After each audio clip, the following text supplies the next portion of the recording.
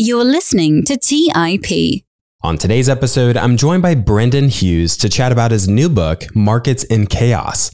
Markets in Chaos covers various market crises, including the COVID-19 pandemic, the Latin American debt crises, the South Sea bubble in France, Germany's hyperinflation post-World War I, and many more cases. Brendan is a registered investment advisor for Lafayette Investments and has more than a decade of industry experience in investments and public finance.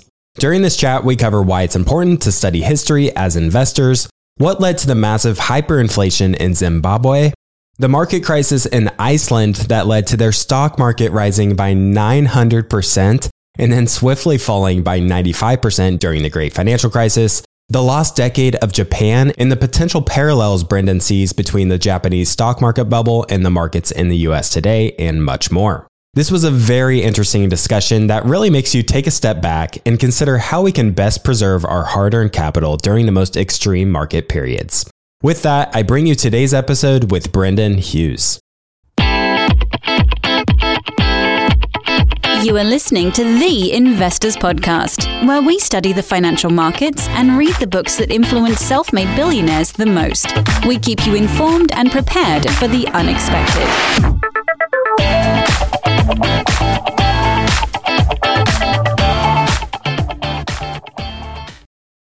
Welcome to the Investors Podcast. I'm your host, Clay Fink, and today I am thrilled to be joined by Brendan Hughes. Brendan, thanks so much for joining me today.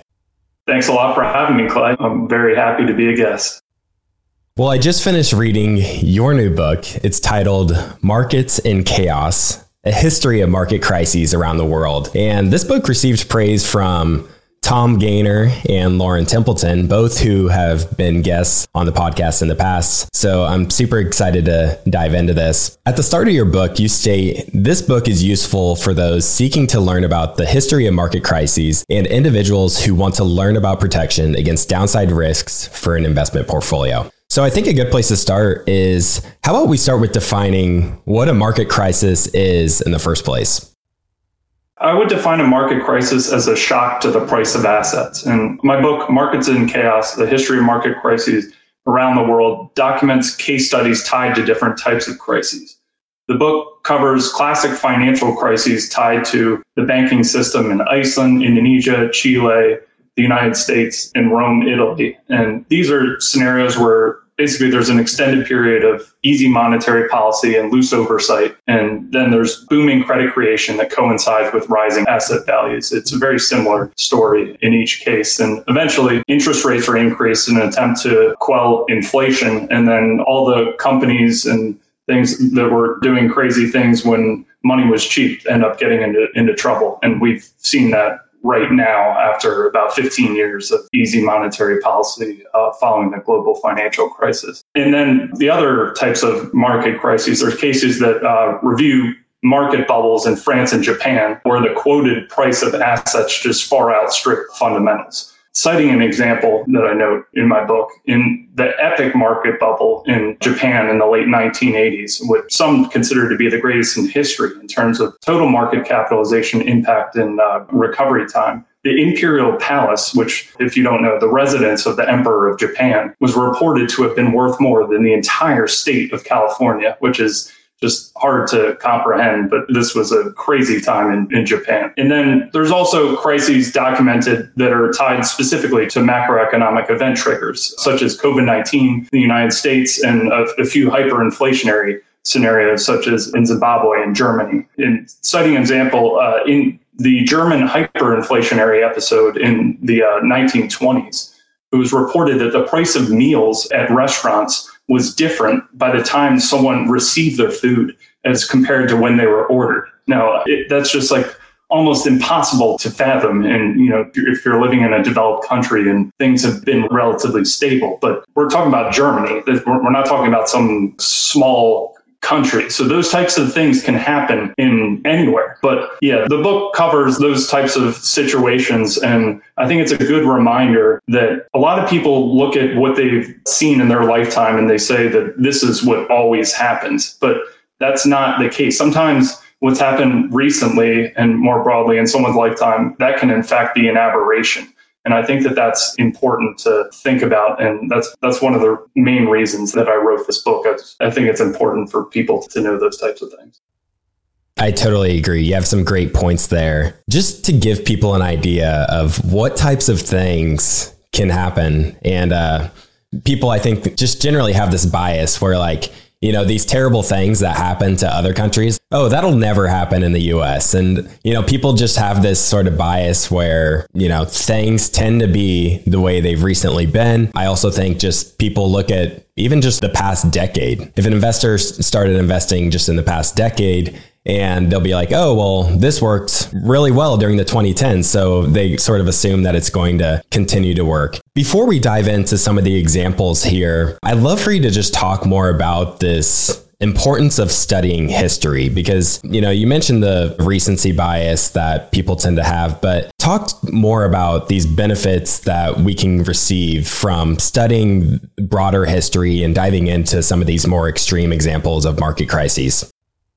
I think it's really important to study history, and Mark Twain is often credited with coining the phrase, history doesn't repeat itself, but it often rhymes. As I was working my way through writing this book, and for any listeners out there, you start to notice patterns that have happened for thousands of years. It's actually crazy how similar some things have happened, and it's just really interesting. But as an investor, I think it's critical to have an understanding of what happens in the past so we can better anticipate the present and future in terms of potential ranges of outcomes, in terms of what happens to assets, government responses, and investor psychology. And some may be surprised that the Roman response to the financial crisis in 33 AD, so that was over 2,000 years ago, was very similar to what happened to the United States in what they did in the response to the global financial crisis. And that's inject massive liquidity into the system and keep interest rates very low. So you see, in a span of 2,000 years, people are doing the same things. And that's a recurring theme that I cite throughout Markets in Chaos. And during the COVID-19 pandemic, we kept hearing that this was an unprecedented event. And I don't want to downplay, some of the negative things that came out of COVID-19 in any way, but the press kept saying that this was unprecedented, and that's just a very untrue statement. And I cite the Black Death as a reference because in the mid-1300s, between 30 and 60% of all Europeans were estimated to have been killed. And that's a wide range because they didn't have the same ways of tracking data that we do now in the mid-1300s. And also between 75 million and 200 million people globally were reported to have been killed, and the pre-pandemic population was just 475 million at that time. So obviously this was, a world-altering event, and it took 150 to 200 years for the populations to recover from this event. So I don't want to downplay what happened related to COVID-19, particularly for the people that knew someone that died or something of that manner. But we've seen these things before, and each time they've impacted the world in different ways. Most recently, related to COVID-19, I think some things that came out of that were, to some extent, hybrid work is here to stay. Things like mobile ordering and such, those trends were already in place before the pandemic, but they were accelerated. And looking back at scenarios like the Black Death in the mid-1300s, there was huge world-altering forces. There was a labor shortage that lasted for hundreds of years because of this. So in some ways, it's difficult to compare an event like that so long ago to what happened now. But I think it's important to just look at it, and I think you can better project the range of things that can happen coming out of it if you have that knowledge going into it. Let's dive into one of the somewhat more recent ones. You mentioned Rome and the Black Death. Let's dive into Zimbabwe and their hyperinflation event. And this is actually considered to be the second most severe period of hyperinflation in modern history, behind Hungary's hyperinflation event in the 1940s. How about we define what levels of inflation are considered to be hyperinflation, and then also paint a picture to how often do these sort of occurrences happen throughout history, these hyperinflation type scenarios? Hyperinflation is often defined as a period of rapidly rising prices for goods and services when price increases usually measure 50% month over month. But really, in practical terms, hyperinflation is basically when money stops being useful. I think that that's a better term. Like when citing that example in Germany in the 1920s, where you order food and then the price is different 15 minutes later. The money is not useful in those situations. And as I documented in my book, Markets in Chaos, in 2008, at the peak of the Zimbabwean hyperinflationary crisis, inflation was reported to have been 79.6 billion% month over month. That's difficult to comprehend when, in a country where people are complaining about what inflation was 10 or 11%. That's not good either, but slightly below 80 billion%. And I noted some of the most notable hyperinflationary episodes in recent history, meaning like the past 100 or so years. And that includes Germany in the 1920s, Hungary in the 1940s, Yugoslavia in the 1990s, Zimbabwe in the 2000s, and Greece in the 1940s. And hyperinflation usually occurs as a result of some combination of war, economic turmoil, high national debt levels, excessive money printing, political instability, and loss of confidence in the monetary system. And how did this, end up happening in Zimbabwe? We see these cases of just terrible things happening for different countries, but to see hyperinflation, this is like a very extreme type of scenario. So how did this end up playing out for Zimbabwe?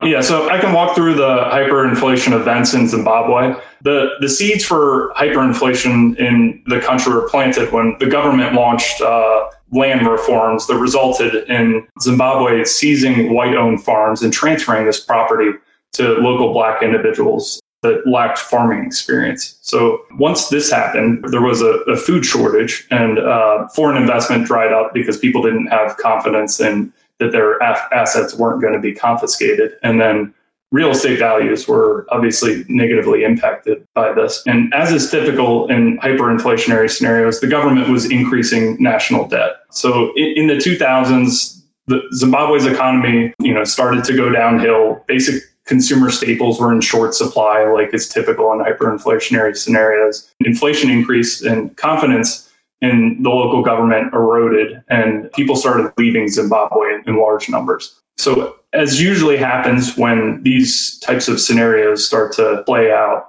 the government responded by printing more money. And this is a classic response to these types of scenarios, and it ultimately leads to more inflation. So as previously mentioned, inflation was estimated to have peaked around 80 billion% month over month.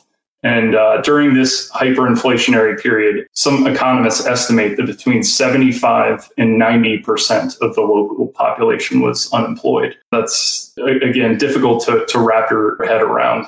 Almost nobody in the country was working. And Zimbabwe has never really recovered from this period. And I think that is tied to trust in the government and the corruption that has persisted. They've periodically attempted to implement various new currencies, and they haven't worked out. And international investors and lenders have, largely neglected the markets for a long time now, and I think rightfully so.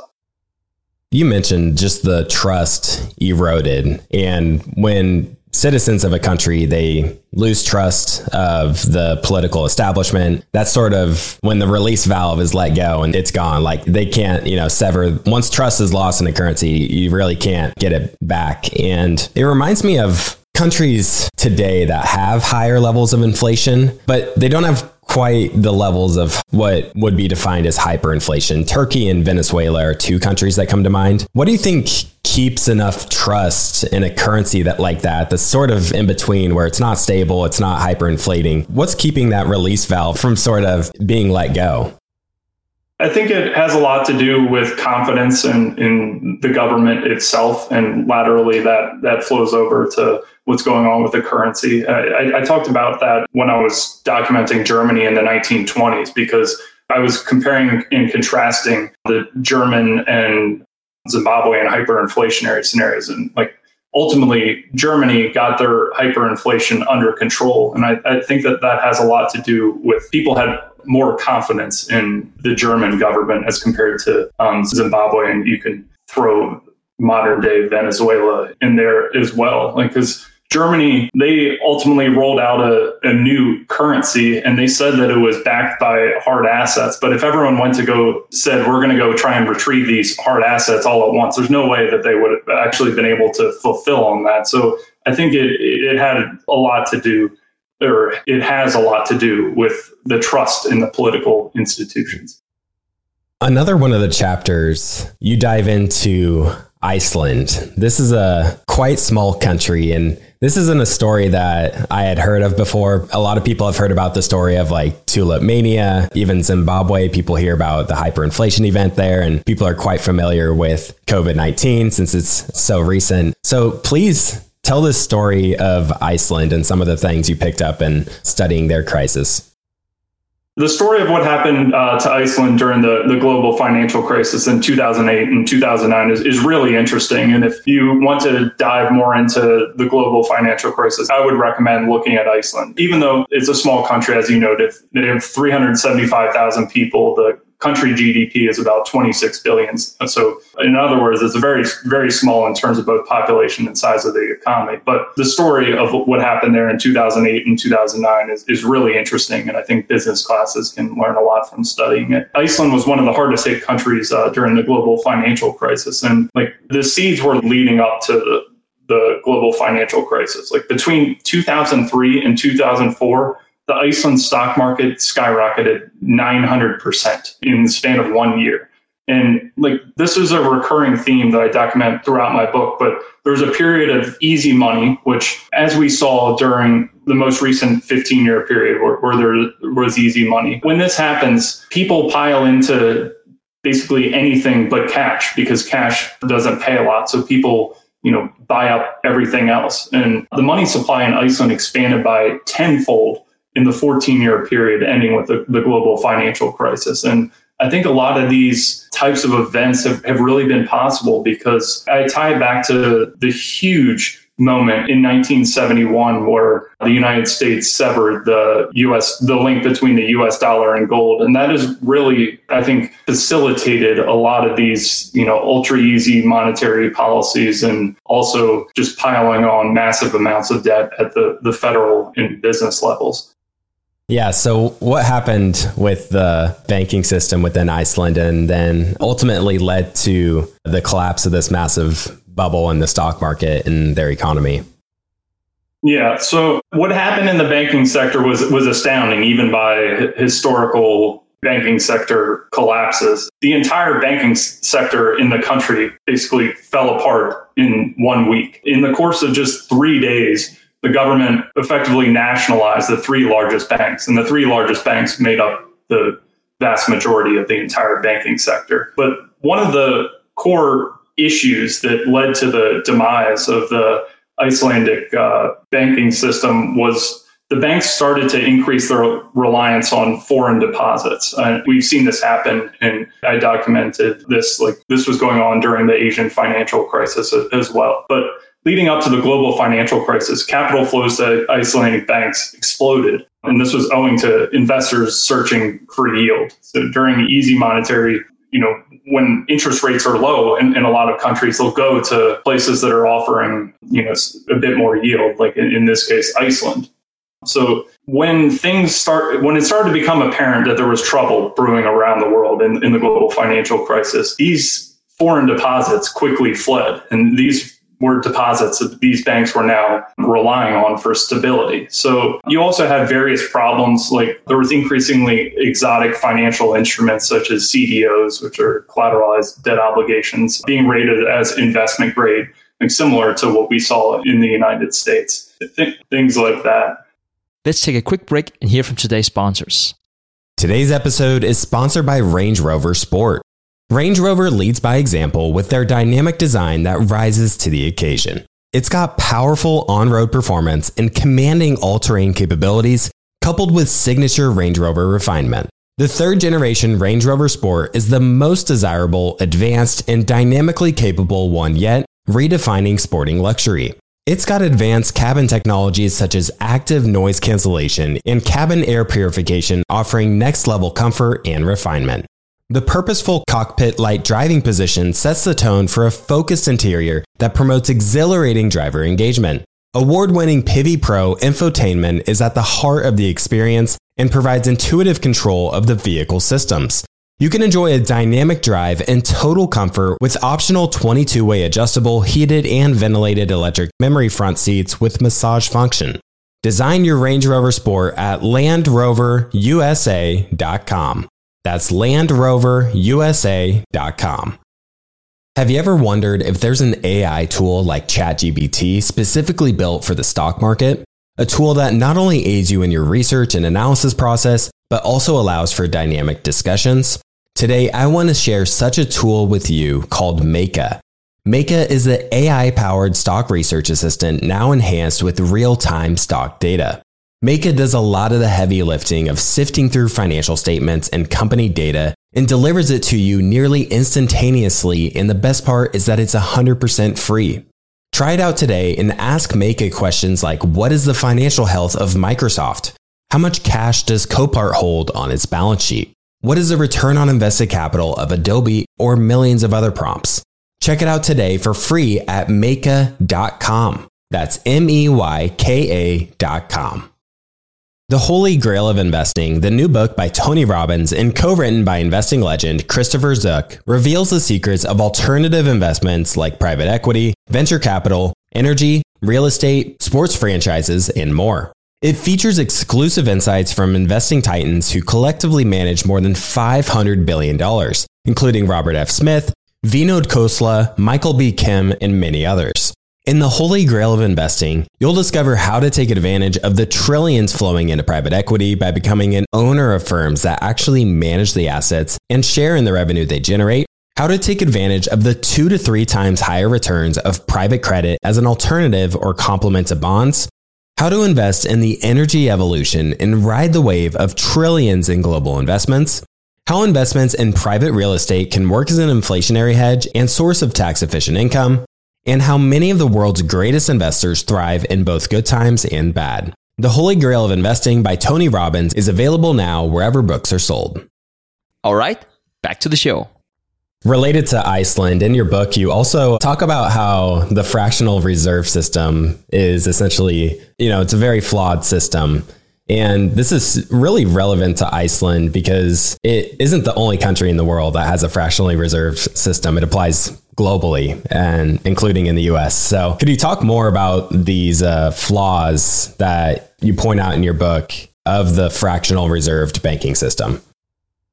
Fractional reserve banking is the commercial banking system that's still employed around the world today. And I'm pretty sure the average citizen isn't even aware that when they deposit money into a bank, the bank often lends this money to someone else. So the entire system is predicated on the idea that not too many people are going to go and try and claim their deposits at the same time. But as we know from studying various events in history, this is often not the case. Not often, but it happens during crises. People go and try and get their deposits. But a quick summary of the fractional reserve banking system in terms of numbers is that banks effectively earn 1 to 2% return on assets, and then they leverage these low returns like approximately at a 15-to-1 ratio so they can juice their return on equity. And commercial banks facilitate this heavy use of leverage by printing money that basically out of thin air. So the extreme leverage required to operate a bank is also why banks go bust quickly when conditions deteriorate. And in Iceland, this blow up happened in a week. Sometimes it takes longer to develop. But one of the core issues with the modern fractional reserve banking system is that the interests of private commercial banks and central banks, they're just not aligned. Private commercial banks care about how much profit they produce, irrespective of how their money creation impacts the health of the domestic currency or financial system. So banks inevitably get into trouble owing to their flawed business models. And when this happens, governments look to these institutions and they ask, is this company too big to fail? And we saw this in the United States during the financial crisis as well. And if the answer is no, these firms are allowed to declare bankruptcy, and consumers are then reimbursed up to a certain amount if they're insured by the FDIC or whatever the local equivalent of FDIC is. And if the firm is deemed to be too big to fail, the government bails these companies out by borrowing huge amounts of newly created paper money and then lending it to this firm. And most consumers aren't aware of what happened, but they've just been taxed by the government in the form of higher inflation. And this is it's frustrating to read about this and study it, because this is just a recurring cycle that keeps happening. And I don't think that most people are aware that they're being taxed in this manner. Yeah, I had a comment here related to Iceland.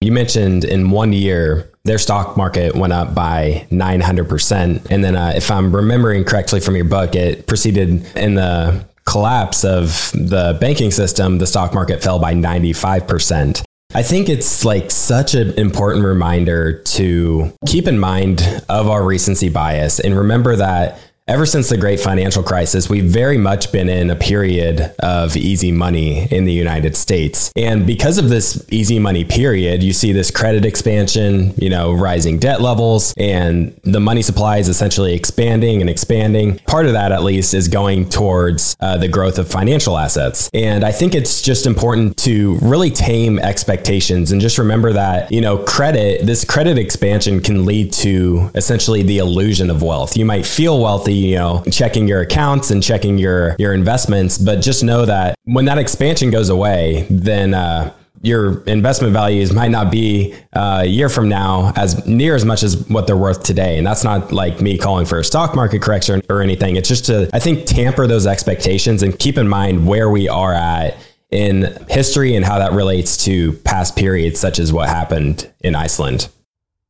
Yeah, I think that's a great point, Clay. And thanks for bringing that up. Yeah, when we have extended periods of easy monetary policy, it often leads to asset price inflation. And this is not a type of inflation that is covered, like when, CNBC and those channels, they're covering consumer price inflation. Like that's what they're always citing as what inflation is. But asset price inflation is very real, like things like real estate values and such, and that's not captured in consumer price inflation. And it's when people cite just consumer price inflation as being inflation, that's not remotely close to a full depiction of the whole picture as to what's going on.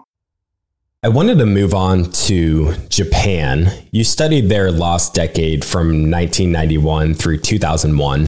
Japan's stock market, it peaked around a PE of 60 in 1989. And people are pretty familiar with this lost decade of Japan, as recently we've seen that, still today, there's the Nikkei trades below where it was in 1989. And it sort of points to what can happen over when a market's in a bubble and then they're facing all these issues that we're going to be diving into there. And what led to their stock market crashing and correcting was the central bank raising interest rates and tightening financial conditions. And from the end of 1989 to the bottom of the market all the way in 2003, a very choppy ride along the way, but it ended up bottoming in 2003. The market fell by 80%. So talk to us about this Japanese bubble and the lost decade that followed for them.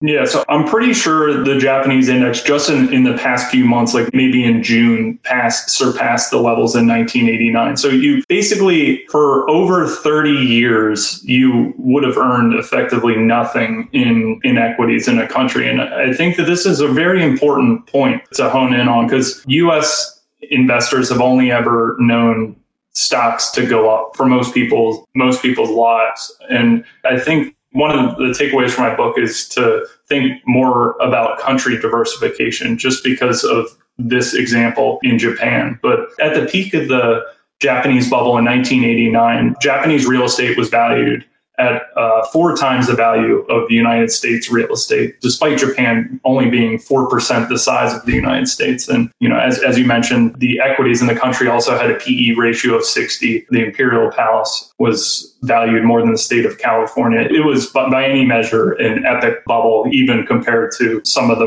more memorable bubbles in history. But my big takeaway from this entire series of events is to think more about country diversification, because history suggests that a variety of factors can prevent equities or real estate in a given country from, perpetually rising like we've seen in the United States for a long period of time. People talk a lot about inflation, especially nowadays, but you don't hear too much about deflation.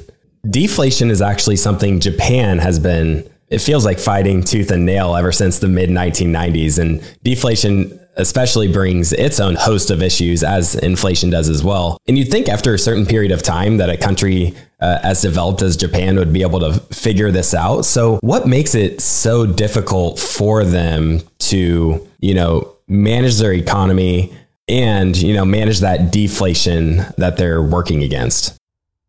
Yeah, and I think I used the term in my book. They've been stuck in a deflationary trap that has lasted for several decades. And what's happened is that a lot of money was printed, but people, businesses and individuals in Japan have just not been convinced to invest this money. So they came to believe, at least for several decades, that cash will be worth more tomorrow than it is today, owing to these deflationary pressures. So it becomes really difficult to convince businesses and people to invest when they haven't seen a return on assets for a really long time.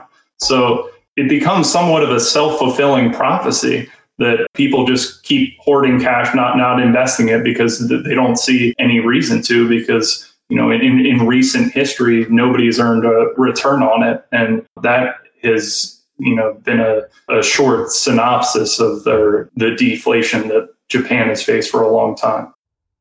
And then what are the key factors that make deflation playing a role in Japan, whereas, for example, the United States, we're dealing with inflation? What are the key drivers there? Yeah, I want to point out that there's 2 different types of deflation. The deflation that we've seen in Japan for several decades is the more dangerous kind of deflation, and that's demand-driven deflation. And that's where, as I talked about, people and businesses choose not to invest. The government can print more money, try and do things to, get people to invest the money, but they're saying, we're not going to invest. We haven't seen a return on this. We're just going to hoard money. This is really different from supply side deflation. In the US in the 2010s, we didn't have deflation. We had low inflation. And that was due to, a lot of it was tied to things like globalization, but there's also been technological advances where it's kept inflation relatively low. You had companies like Alphabet where they would just, they're offering their services for at least free in monetary costs. They'll use an advertising business model, but those things kept inflation relatively low, along with what I think has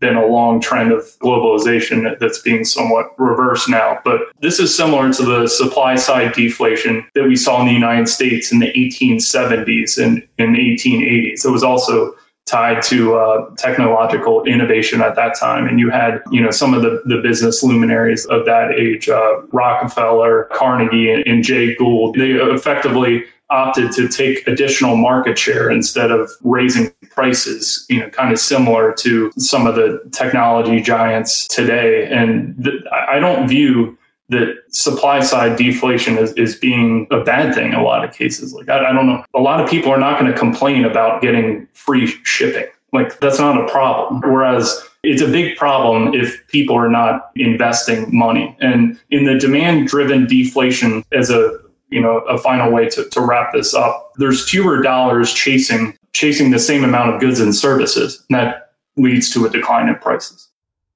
Do you think that population growth plays a role here? Because, when you think about an expanding economy, you can have increasing productivity, and then you can just have more people sort of in the workforce. And the US has had this tailwind of, foreigners coming in and moving to the country, whereas Japan, it seems like their birth rate is essentially leading to their population. I haven't looked at the the longer term charts, but maybe their population is declining. Is population also an important factor here? I think that can tie into perhaps the psychology. Like that could probably feed into people being more pessimistic about the business prospects and leading them to not invest. So I think in an indirect sense, you're correct in that line of thinking. And we've talked about the easy money policy and the way this sort of plays into these, market bubbles, market corrections that follow. And I can't help but think, the Japanese bubble, it kind of halted because of, came crashing down because of tightening monetary conditions, higher interest rates. Do you see any parallels between Japan at that 1989 period and the US, say in 2021, 2022, where the US has now raised interest rates and obviously seeing some headwinds on that front and tighter monetary conditions? I do see some general parallels between the United States and Japan, like in the present day, and a few similarities that I note are the bloated fiscal structure. Like Japan has perennially been one of the most indebted countries, and the United States balance sheet, at least in the present day, is not in good shape either. So they're similar in that sense. And we also both have aging populations that's an issue. And the recent policies in the United States have been less hospitable to immigrants. And Japan has, for a long time now, been one of the least hospitable countries in terms of immigration. It's very hard to immigrate to Japan. But in a more optimistic sense, at least from being a United States citizen, I do want to cite what I think is an important difference, and that's tied to innovation. One of the problems that I find when I'm looking at Japan is if I want to have a quick idea of what's going on in a country in terms of innovation, I'll look at the list of most valuable companies, because that can tell you a lot about what's coming out of the country, right? Like, what are they producing? Well, when I look at the list of Japan's most valuable companies, there's not a lot of what I would deem to be good companies in sectors that I would seek to have exposure to. There's a few ones like Sony and Nintendo, but most are in the old world economy, like automobiles, like similar to what's happened to Germany. I remain very optimistic about the United States in the sense that I have high conviction that a lot of the best innovation is still coming out of the United States, at least in terms of sectors that I deem to be attractive, like technology. You look at the list of the United States most valuable companies, you have a lot of good companies in the technology sector, which have more attractive financial attributes as compared to, old world companies like automobiles. After reading this chapter on Japan in your book, I couldn't help but wonder, is that where the U.S. is at today? And I wanted to share some statistics that I pulled here. We mentioned that Japan's PE peaked at around 60. So it's very high levels that, offer very low prospective returns without, these very high growth assumptions in the future. And today in the US, the Shiller PE is around 29. And you hear so many people calling for, some call it the super bubble, it's just this massive bubble in light of the easy money era. But I would also argue that these great companies that the US has, the Microsofts, the Apples, the Amazons, I would argue that many of these great companies, they deserve to trade at higher prices, especially when you're comparing to many of the older economy companies. Like, I would argue that Apple deserves to trade at a higher PE than many auto manufacturers. And, you can't just compare a company and how richly valued or overvalued they are solely based on the PE. I think that is one really, really important thing that so many people just overlook, or if someone has a view of a super bubble, they'll just point to the PE. And, you have to be very careful with making these very basic and simple assumptions, in my opinion, at least. And just before we hopped on the call, I noticed that your book mentioned that the Japanese stock market, it increased by 900% in the 15 years leading up to the bubble. And, I'm like, well, let's see what the US has done in the past 15 years. So I'll first mention that this is sort of like 15 years is kind of a cherry picked number because 15 years ago was the depths of the financial crisis. So stocks were very low at that period. But regardless, just for comparison's sake, the S&P 500 is up just over 360%. And then I'm like, okay, well, let's look at the NASDAQ because that's much more heavily weighted towards the companies that did exceptionally well. And the NASDAQ is up over 1,100% since that time. So with all that said, I'm curious if you agree that U.S. markets are nowhere near where Japan was in 1989, and it's much more reasonable valuations. I want to start by saying that I actually don't look at PE ratios when looking at valuations. And I know that that's different because a lot of PE ratio is almost universally considered to be the most quoted metric in terms of valuation. But I struggle personally to understand why this is the case. I look at free cash flow yield. That to me is the most important metric because not all, and this is contrary to popular belief, but not all earnings arrive in cash. If the earnings don't allow you to repurchase shares, pay a dividend, invest in the business, or make an acquisition, I don't understand what good these supposed earnings are. But relative to earnings, cash flows are much harder to manipulate because over time, the cash that comes in the door is just the cash that comes in the door. Whereas accounting earnings can be manipulated by a variety of factors, such as understating impairment, which is rampant in sectors such as banking, and changing the classification of operating expenses to extraordinary expenses and things like that. So looking at free cash flow yields in the U.S. market today, I don't think it's, at least in my view, a bubble like Japan in the 1980s, but not bargains like, during the global financial crisis. But as you alluded to, that's a blanket assessment. It varies a lot, based on individual companies. But what I will say is I don't think that some investors that have been investing since well before the arrival of the internet have come to appreciate the growth that can be seen in some areas such as software that you kind of alluded to in your statements that can at times justify what could be perceived as maybe a relatively high valuation. Just to provide a little context on that, before the advent of the internet, it would not have been possible for a company to go from being invented to having hundreds of billions of dollars of profitable cash flows in the span of a couple of decades or less. And we've seen companies do that. I mean, the Metas, the Googles, in the span of just a few decades, or in Google's case, a little bit longer, these companies have amassed hundreds of billions of dollars in profitable cash flows from nothing. So most of the time you would have looked at those types of companies and said, oh, this is expensive. Well, sometimes those companies can grow at rates that justify those multiples. Now, the difficulty is projecting these types of companies is more difficult than a legacy consumer staple. But if you hit on one or two of these, it can make up for a series of moderate misfires elsewhere. And I think in terms of valuations, you also have to be certainly careful in looking at valuations by sector because it's perhaps counterintuitive, but sectors like semiconductors where there's inherent cyclicality, often they're the most undervalued when their cash flow ratio, their near-term price to cash flows is the highest. So saying I don't pay that much attention to what is going on in the overall market in terms of, what is the headline, PE or price to cash flow. I'm looking at more individual situations and things like that. Let's take a quick break and hear from today's sponsors. Buy low, sell high. It's easy to say, hard to do.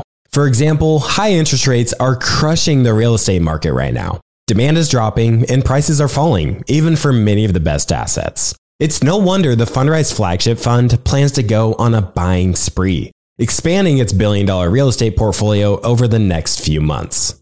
You can add the Fundrise flagship fund to your portfolio in just minutes with as little as $10 by visiting fundrise.com/WSB.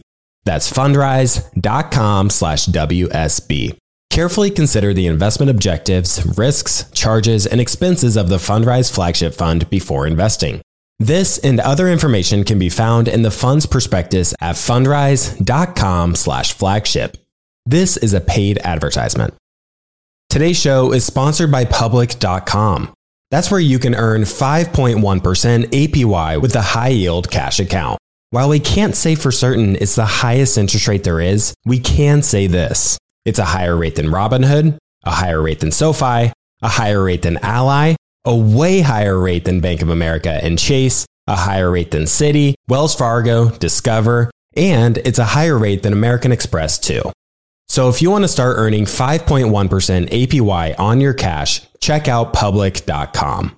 We can't say it's the highest interest rate, but it's pretty damn up there. This is a paid endorsement for Public Investing. 5.1% APY as of March 26, 2024, and is subject to change. A high-yield cash account is a secondary brokerage account with Public Investing, member FINRA/SIPC. Funds from this account are automatically deposited into partner banks where they earn a variable interest and are eligible for FDIC insurance. Neither Public Investing nor any of its affiliates is a bank. U.S. only. Learn more at public.com/disclosures/high-yield-account. As many of you know, I love studying businesses and networking with business owners. The more I've studied businesses, the more I've realized that starting and scaling your business is easier than ever because of companies like Shopify. Did you know that Shopify powers 10% of all e-commerce in the US?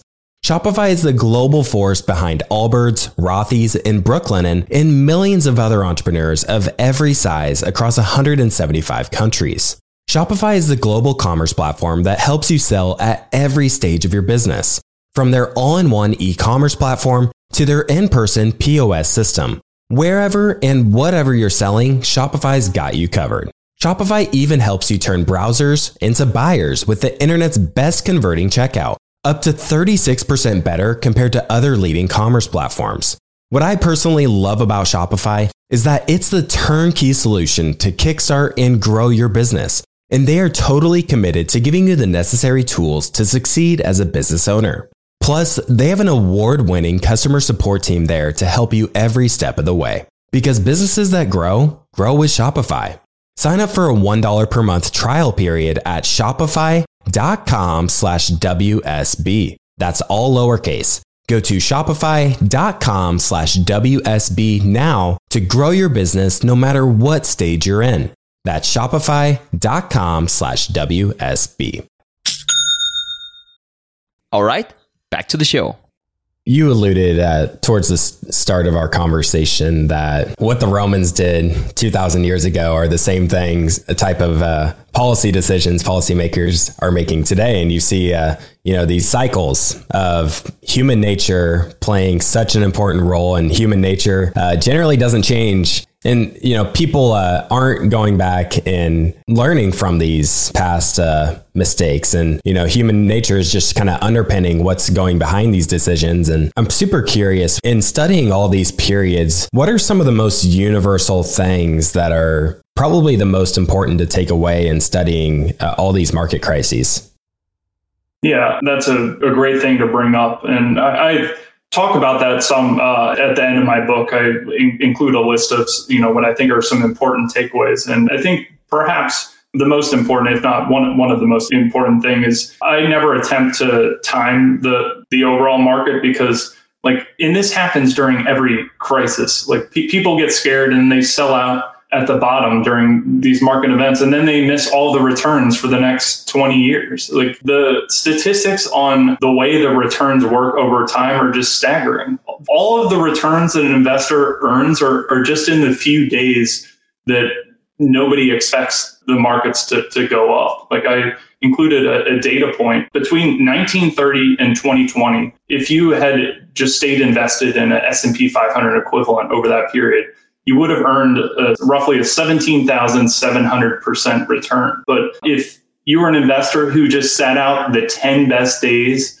of the market per decade over that period, you would have earned a cumulative 28% return. So if you miss the few best days, you earn nothing in equity. So you can't, if you were going to invest in equities, you can't panic when these types of things happen, or else you shouldn't be invested there. You won't earn anything. And my book goes through various implosions in the banking sector across countries in timelines. And at least to me, that's why I choose not to seek out businesses that require leverage to earn a return, just because that they go bust quickly when things go south. And aside from banking, some other sectors where this is applicable include investment banks and property developers. And I don't know if you've seen what's been going on in China the last few years, but the property developers have a lot of them have been going bust because of the inherent leverage. And then I have a lot greater appreciation after, going through this exercise for businesses that require little in the way of capital to run their business. And that's because capital-light businesses can quickly adjust their cost structure in times of crisis. And this was really important during the recent COVID-19 crisis because companies weren't bringing in any revenue for a period of time. So if you're not bringing in any revenue and you can't adjust your cost structure, that's a problem. But these types of things do happen. And that, to me, is certainly important. Look for businesses with strong pricing power. That's because businesses with pricing power can push through price increases and in times of elevated inflation. So if you have crazy scenarios, really high inflation, if your product is important to a consumer, you can charge more for it. Country diversification is important, particularly after studying, Japan, where nobody earned a return in equities and bonds for over 30 years. And I also cited a few other examples, South African and Zimbabwean property. At various times, you would have had your assets confiscated there. So I think country diversification is important. And I think it's also important to challenge conventional wisdom. From my studies, it's people generally tend to assume what's happened recently or in their lifetime is what always happens. But it's possible in a longer historical context, what happened recently could be the aberration. So it's important to at least understand that, because then if you see some structural shift, you can understand, is this actually a weird thing? Maybe what was happening recently was out of the ordinary. And I think, citing a recent example, the extreme monetary policy of the last 15 years, that was weird. People that grew up in that, they would have said, oh, this is normal. Free money everywhere for a really long time. That's normal. But if you've studied markets over a long time, that's not normal. And just to wrap this up, I think studying all these things and being able to say, we've seen this before, you can better construct an all-weather portfolio that can withstand extreme shocks and be more comfortable operating in a crisis when it does strike, because fundamentals usually go out the window when it does happen, and you can take advantage of some opportunities. I love how you mentioned, the recent period could be an aberration, just like a total outlier in the broader data set. And it reminds me of the chapter in Morgan Housel's book, The Psychology of Money. I believe the chapter is titled No One's Crazy. And essentially not everyone, but a lot of people invest based on their experience at some certain point in their lives. So when you think about someone that lived through the Great Depression, well, there's probably a good reason why they are so financially conservative. They can see what can happen in these more extreme scenarios. And you can see, oh, well, this person's going out and taking crazy risks, buying profitless companies or whatever else that they say are going to triple overnight. Well, it's they've seen that in their experience in the markets, and they think, of course it's going to happen again, and having that recency bias. And I think it points to just why it's so important to, read these books and read about these perspectives of others and what's happened in other countries. And just learning about Japan, for example, and how their market's gone nowhere in 30 years. It just really humbles you. And like I mentioned earlier, just a reminder to temper expectations. So, Brendan, I also think it's important to touch on the energy crisis from 1973 through 1980 in the United States, and how that may be relevant to the U.S.'s current situation today. So talk to us more about the energy crisis from the 70s and how this may or may not have parallels to today. Yeah, and I'll just walk through what happened in that period, because there are a lot of parallels and some things that are directly applicable to what have happened the last few years. kicking off, there were a few important differences between today and the 1970s. And for one, the global energy market looks a lot different. The United States is a much bigger energy player today. And that's because energy production in the U.S. really took off with the rise of shale oil. I think it was about 15 years ago. But the other key difference today relative to that period is that government balance sheets are in much worse shape than they were at that time. But the 1970s was an era that most people think about as a stagflationary era. And stagflation is a period of low growth and high inflation. And during the years 1973 and 1982, there were 3 technical recessions. So the economy was constantly in and out of recession. But one of the parallels that is strikingly similar to today, in 1973, Syria and Egypt attacked Israel in what would become known as the Yom Kippur War. In light of what's happened in the last few months, the parallels are obvious. But at that time, this really sent shockwaves through the oil market, given OPEC's huge influence at that time. And this was before the United States became a huge energy player. But in 1973 and 1974, over that 1 year period, the price of oil went from $2.50 to $11.50. And I think that today there's been a more muted impact on oil owing to the more diversified sources. Like the United States can ramp up production if needed.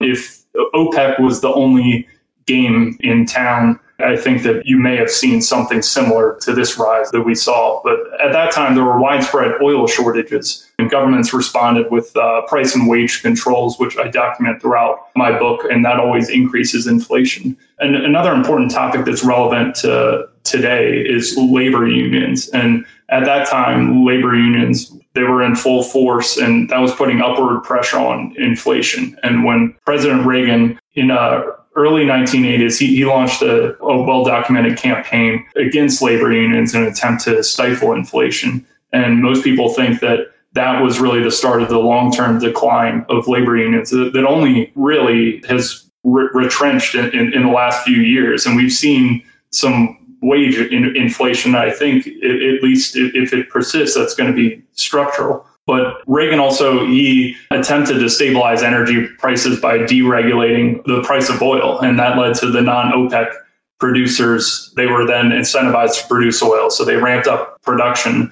And I don't think that should be particularly surprising, given that they were then incentivized to do so. But to wrap up this scenario in the 1970s and 1980s, I have to at least mention Fed Chairman Paul Volcker, who is very famous. People always cite Volcker these days because he raised interest rates to 20% in 1981 to stamp out inflation. And all this was ultimately successful. And by 1983, after a decade of elevated inflation, it did eventually come down to about 3%. Since you mentioned the wage inflation potentially being structural in light of, the recent rise of labor unions, I'd love for you to touch more on that and why you, in your book, you talked more about wage inflation instead of just inflation in the broader economy in general. I'd love for you to talk more about that. Yeah, it does seem like at least one element of inflation appears to be somewhat structural, and that is tied to the labor unions, as we just noted, but also it does seem to me like some of the globalization the last 30 years is in a degree of structural retrenchment. And so to the extent that we are having more manufacturing in the United States, well, people here are going to command way higher wages than, people making goods did in China for the last 30 years. So to the extent that a decent amount of that is structural, it's inevitable that element of inflation will remain elevated, at least relative to what it has been for the last 20 years or so. And I think that I'm pretty confident that a portion of that is structural. It's difficult to say how this is going to play out with what's going on with the unionization. I mean,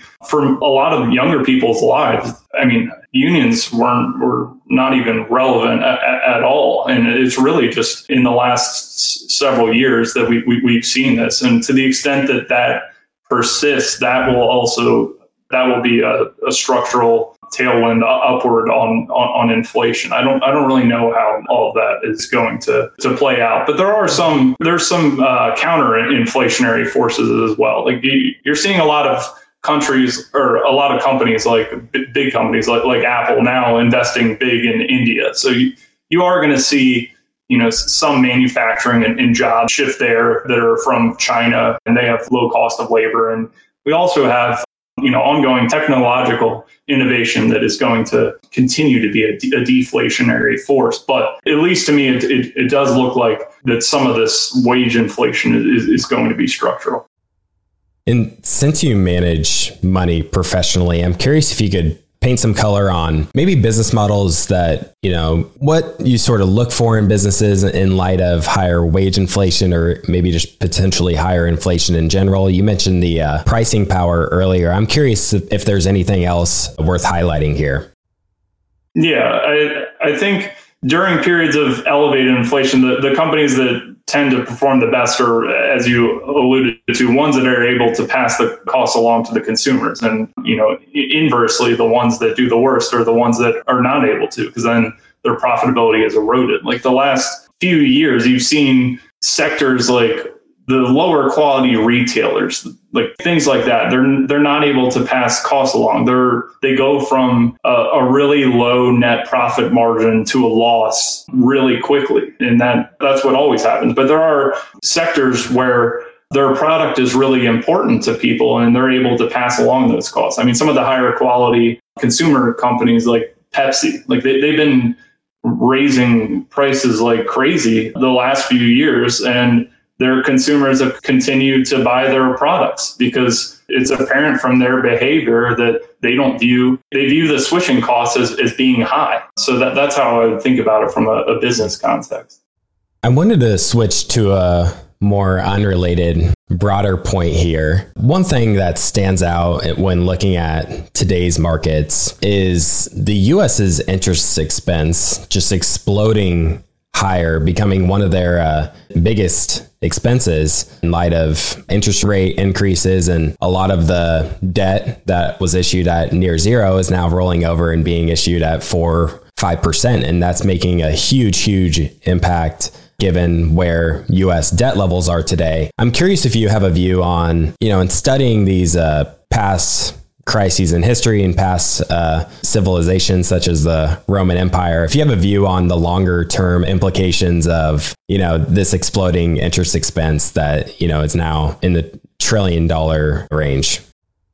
The implications for what's going on with the deficits and interest as a result, particularly tied to the higher interest rates now, they're enormous. And to provide a baseline for this, what we're walking into is a situation where mandatory spending in the United States, which includes things like Social Security, Medicare, that made up 61% of federal spending in 2019. And this figure in 1970 was only 30%.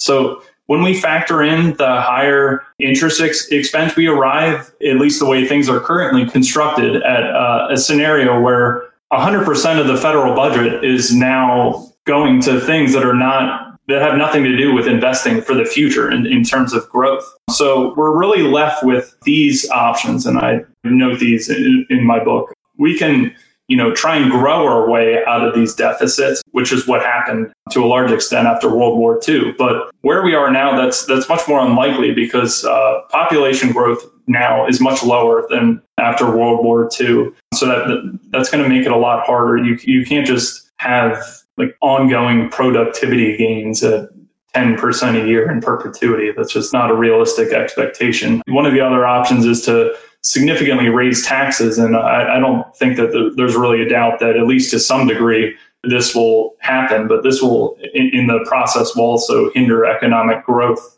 And one of the other options is we can have sustained cuts to federal expenditures. But at least from what I've seen, this really is almost never an option because sustained budget cuts are always politically unpopular, and politicians don't really have an incentive to do this because usually when things blow up, it's after they've already left. And so it's not on their watch. I don't know if you saw in this past year when France tried to raise they introduced a bill to try and raise the retirement age from 62 to 64, which is, I don't think that should have been a very big deal, but riots and protests broke out across the country. So once you give someone something, it's difficult to take that away. And then the last option, which we've done a lot of in recent years, is to print more money. And that doesn't resolve any of these problems, but it does kick the can down the road. And I don't have any doubt that we'll continue to do that.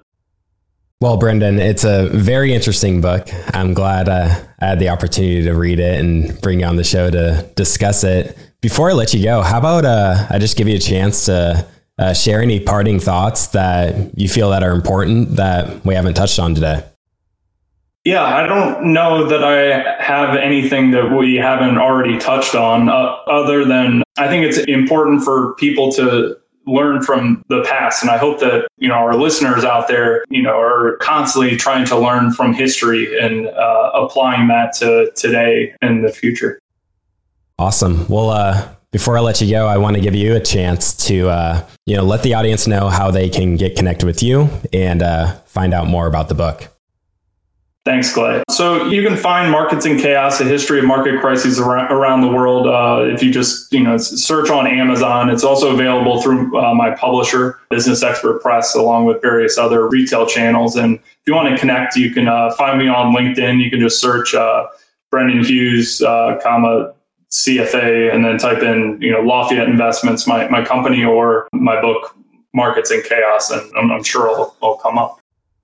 Wonderful. Well, thanks again, Brendan. Really, really appreciate it. Thanks a lot for having me, Clay. Thank you for listening to TIP. Make sure to subscribe to Millennial Investing by the Investors Podcast Network and learn how to achieve financial independence. To access our show notes, transcripts, or courses, go to theinvestorspodcast.com. This show is for entertainment purposes only. Before making any decision, consult a professional. This show is copyrighted by the Investors Podcast Network. Written permission must be granted before syndication or rebroadcasting.